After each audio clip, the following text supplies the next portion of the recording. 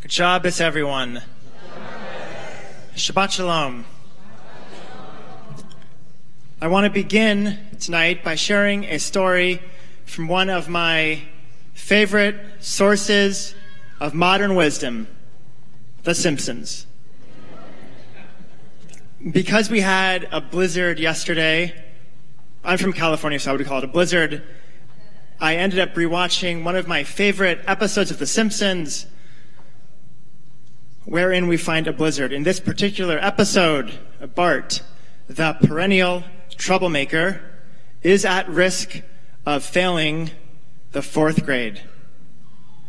And in this particular episode, whether or not he passes the 4th grade depends on one test. Bart has to pass one test in order to pass the 4th grade. And he studies, but all of his attempts at studying come to nothing. And finally, we find that it is the night before the big test, and Bart does something that people throughout history have done in times of distress. Bart prays. Bart prays to God and asks God for a miracle. Bart says, "Please, God, let school be canceled tomorrow." And amazingly, God listens. In the very next scene, we see one snowflake falling. That one snowflake becomes 100. Before long, all of Springfield is covered in snow. It's a miracle. It's a blizzard. And the next day, Springfield Elementary is closed. Bart Simpson has a chance to study.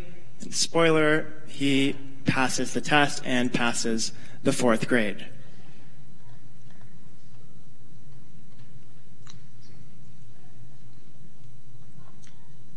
Bart, when he is in that place of despair, in that place of hopelessness, calls out to God, and God is there for him. Our tradition teaches that in moments of despair, in moments of hopelessness, God is extra close. The tradition teaches that God loves and has a special degree of concern for the brokenhearted, for the downtrodden, for those who are lost. We say in the Psalms, Min ha-metzar karati ya ve'anani v'merchavya, from my place of suffering, from my place of tsar, I called out to God, and God answered me. We find the same lesson embedded in this week's Torah portion, where we meet a man named Moses at the beginning of the book of Exodus, the beginning of the book of Shemot, and we discover that Moses, like Bart, has suffered. Moses, like Bart, endures in the first few chapters of the book of Exodus several rough events. First, when he is born, he is sentenced to be killed, to be thrown into the Nile. He isn't born, but instead he is separated from his mother. He is raised in the palace in a foreign culture. And then once he has his moment of awareness, once he goes out into the streets, he discovers how cruel human beings can be to one another. And he reacts to this cruelty by striking down someone, by committing murder. And this leads to him fearing that his adopted father, Pharaoh, is going to kill him. And he flees. And he spends 40 years in exile, a stranger in a strange land, by his own admission.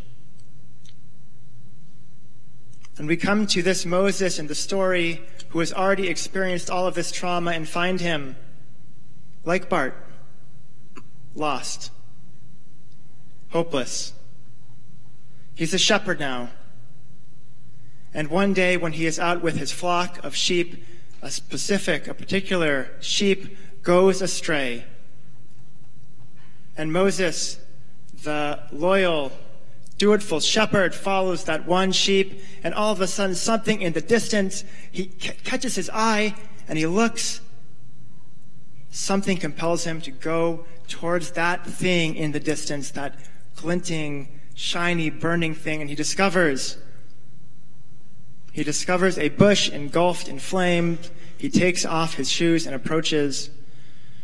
And when Moses says, to this burning bush. When Moses asks this burning bush what it is, the burning bush that we know is a representation of God tells Moses the three most important words in all of the Torah, more important than the Shema, more important than the V'ahavta, more important than the Ten Commandments.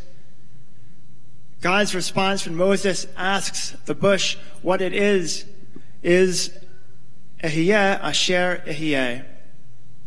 I am what I am, or I will be what I will be. These words are so crucial, so important, because the Torah is telling us that there is hope. The Torah is telling Moses in this time when he is hopeless, when he feels very deeply the pain and the suffering of the Israelites in slavery, God is reminding him of the power of transformation. God is reminding him through this name that change and growth is possible. This is a name that says to all of us that we should believe that change is possible. This is a name that has offered comfort and hope to people in moments of suffering, in moments of darkness, from that moment on. And perhaps one of the best examples that we have of when these particular words offered comfort to people in very dire circumstances is in the Warsaw Ghetto, recorded in a work, Eish Kodesh, Sacred Fire, by Kalonymus Kalman Shapira, who was the Rebbe of the Warsaw Ghetto, and although he survived the end of the Warsaw Ghetto, he was murdered 6 months later. But when he was in the ghetto, he would give shirim, he would give over classes and drashes on the Parsha, and eventually those drashes were buried and discovered after the war ended and became this book, Sacred Fire, Eish Kodesh. And the Warsaw Ghetto Rebbe was a man like Moses who experienced and witnessed a great deal of suffering. He saw a great deal of loss and tragedy and darkness in that ghetto. But he did not lose hope. He maintained a belief that change was possible, that the world could get better, that we could become better. And he writes in this book of darkness and of pain, he writes about this phrase, Ehyeh asher ehyeh. He says, I will be, when a person feels that there is nothing worth looking at in his heart and says, I am nothing. When a person has lost hope, then his worship takes on the attribute of God's name, Ehyeh. This name is a promise of what will become.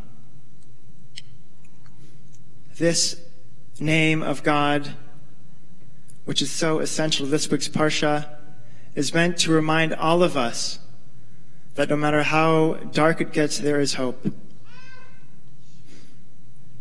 And there are many different kinds of suffering. I don't at all mean to equate the suffering of Bart Simpson with the suffering experienced by those in the Warsaw Ghetto. And I know that all of us have experienced in our own way moments of darkness, moments of loss, moments of pain and heartbreak. The Torah portion this week is coming to remind us that even though such moments exist in life, moments that have the potential of transformation exist also. This Parsha is here to remind us to have hope, to believe that change is possible, and to remind us that we are not alone. There is a beautiful midrash to this point from a collection called Shmot Rabbah, where the rabbis, the Mefarshim, ask, why is it that the bush that is consumed with fire, why is it a thorn bush? Why a thorn bush? And the answer given in the midrash goes as follows. Said the Holy One, blessed be God, to Moses, I, God, suffer anguish when Israel does. Learn from this place from which I am speaking to you out of the thorn bush, for I, God, share all of your suffering. God is with us in our thorn bushes. God is with us in those places of darkness. But here's the thing about thorn bushes. I don't really have a green thumb, but I've been told that every bush eventually flowers. And that even those thorn bushes, even those places where we are stuck, light will eventually get through. Every thorn bush will eventually flower. And I want to repeat that again, not for the royal you, but for the people here tonight, the people who might be listening in on live stream, for the people who are hurting, for the people who feel that the walls are closing in on them, who feel that darkness very palpably, for those who have forgotten that there is hope. Every thorn bush will eventually flower. I was told by a teacher that we were supposed to be ambassadors of hope. So I'm here tonight to be an ambassador of hope for all of us. I want to end with the following blessing. May that force, the force which caused Moses to turn and look, and the force which instilled Moses with hope, may that same force offer to everyone who finds themselves in a narrow place, in a place of darkness. May that force offer them, if not a way out, at least comfort and solace while we are in those places of darkness. Shabbat Shalom.